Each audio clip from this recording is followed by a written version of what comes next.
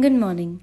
You are listening to Masala Bites, HT City News Wrap, your one-stop podcast for all the news from the world of entertainment and lifestyle with me, Mallika.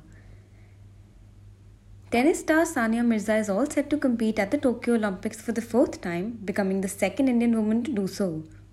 And for her, this great accomplishment comes with greater responsibility. Mirza, who left on Monday for the much-delayed tournament in Japan, will be representing India with Ankita Raina for the women's doubles tennis at the Games, which kicks off today. Ankita will be playing for the first time against some of the best players in the world and on a big stage. She is a fighter and understands that we need to punch beyond our weight to make a mark against all odds in Tokyo, says Mirza. Her stint at the Olympics this year is more special as she is joining the Games for the first time after becoming a mother. I have always wanted to carry on with my professional dream even after my marriage and the birth of my son. I am happy and proud I am able to live my dream, she says.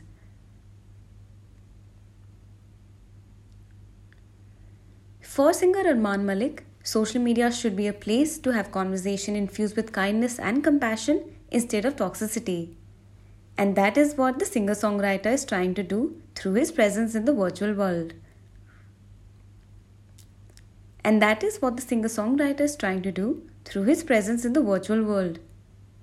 In the pandemic, it is important that we are there for each other.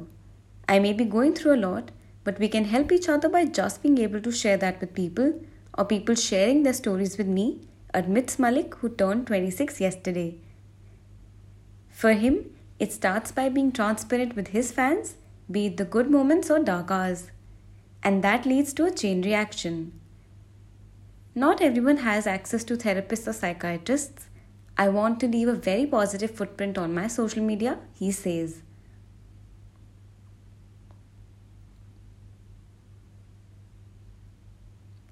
Soha Ali Khan, who was last seen in Saheb-e-War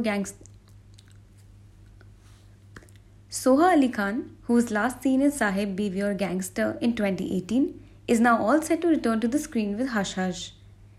The film also marks a digital debut. Having spent the last few years raising her daughter Inaya, she is happy to have learned the balance of motherhood and her professional life.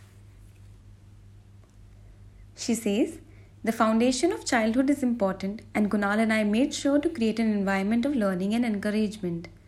So my focus for a while has been more about embracing this new phase of our lives and being there for our daughter, especially during her crucial growing years." To read more about the news briefs I shared, please pick up a copy of Hindustan Times today. If you don't have access to a physical copy of the paper, please log on to www.paper.hindustantimes.com and read the stories. Do like and follow us on HT Smartcast. We are present on Facebook, Instagram and Twitter.